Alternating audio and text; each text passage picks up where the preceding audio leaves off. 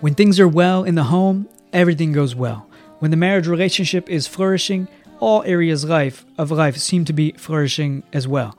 The opposite, unfortunately, is also true. When there's tension in the marital relationship, when there's difficulties, when there's not harmony, when people don't understand each other, when people don't feel appreciated, supported, or able to do what God has called them to do in the home, there is no harmony, there is no flourishing, everything becomes complicated and everything becomes difficult. Take that reality that all of us who are married can fully understand and put it into a missionary context where everything is magnified and intensified. Eyes are on you. People are observing you because you're different. And then you have the task of trying to reach the lost people, the spiritual warfare, everything else going on when the enemy's work is primarily focused on you because you're the one bringing the gospel to the people who desperately need it. And things can become a disaster. Having a fruitful marriage is absolutely fundamental, very, very important for missions work. And not only that, it's also our marriages are designed to be a mini reflection of Jesus Christ and His love towards the church.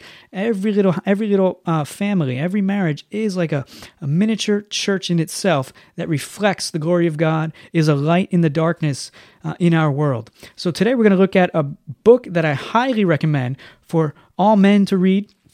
All Christians can gain from this, and but especially when you're getting involved in missions, there's some phenomenal concepts in this book here by Doug Wilson called How to Exasperate Your Wife. That's the name of the book. Very, very good resource that we highly recommend. If you just look at the cover of this book, it's absolutely hilarious. It makes me laugh. Seeing this man here with his chest bare, standing on the couch as if he's running things.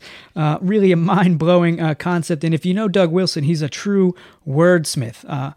Such a brilliant mind on the man. And you may disagree with him on a few things. He may be a bit provocative at times, but nobody could argue that he lacks a good mind. He's very, very quick, quick on his feet, very good thinker, very knowledgeable, and very much also experienced. And in this book, I found all these things to be true. Great insight here. It's a simple read. It's an easy book to read, but filled with very, very important concepts. And one thing I appreciated was how he defined the roles of marriage in this book and pointed out that the wife, her domain is the household. You need to get her well equipped to do all that God has called her to do. She needs to understand that's her domain. Yes, the husband, he's the head of the house, but in a real sense, Doug says, he's like a guest in the house because her domain is the house. That's her territory to reign, to rule, and and you need to consider yourself like a guest almost. Make sure she has everything you need. Be humble, and you can see your wife flourish when you have a good understanding of that. So he gets into that in a lot more detail, and it's very good. But there's also some really good content in here, specifically for the husband. He even has a chapter, How to Exasperate Your Wife. And these are all the things you would not want to do. But unfortunately, too many of us guys, we do this stuff and we don't realize it. And it's a problem. But the chapter that I think I appreciated the most was a chapter here where he talks about when he had a house built, or he worked to build a house. I don't remember if he built it or he had it built. But observing the construction process of the house. He compared the man to the wood that builds the house. He compared man to the walls of the house. There's an exterior wall, which needs to be hard and protective. There's an interior wall, which needs to be comfortable, warm, embracing, and so on.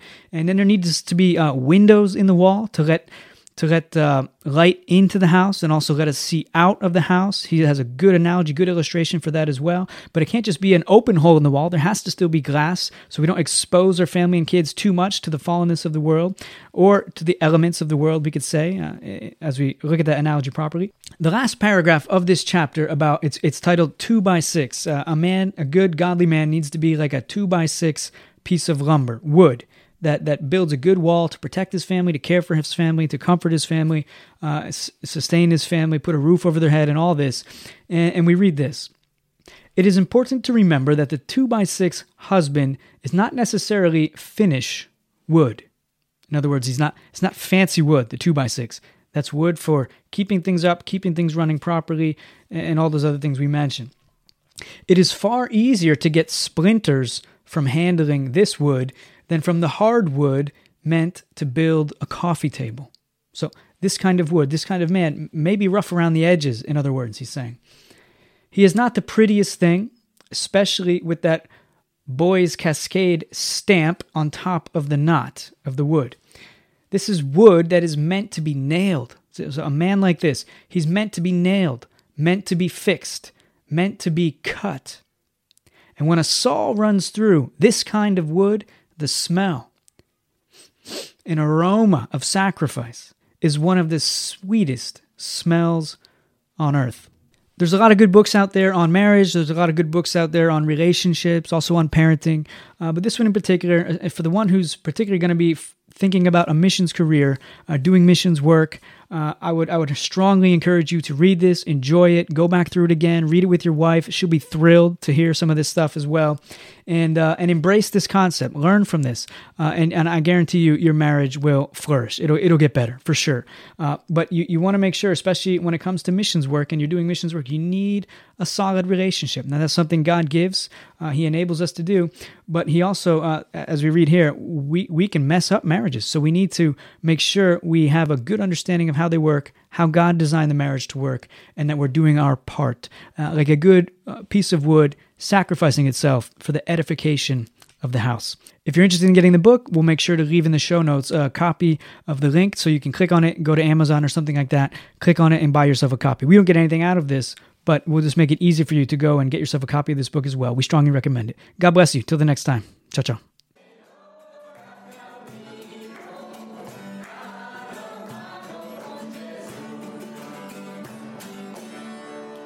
The PMC Media Ministry exists to incorporate Christians into the Lord's mission of evangelism, discipleship, and church planting in Italy so others can flourish in Jesus' global mission whether they go or they stay.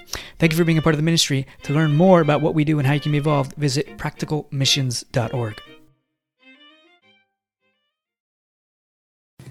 If you like the podcast, we encourage you now to come on over and join us on the inside. If you love Jesus Christ, you love this podcast, you love the Italian people, you love the Church of Jesus Christ, it's the perfect place for you to meet other people and see and understand more about the Italian culture and what is going on with Practical Missions Cohort in the Italian context.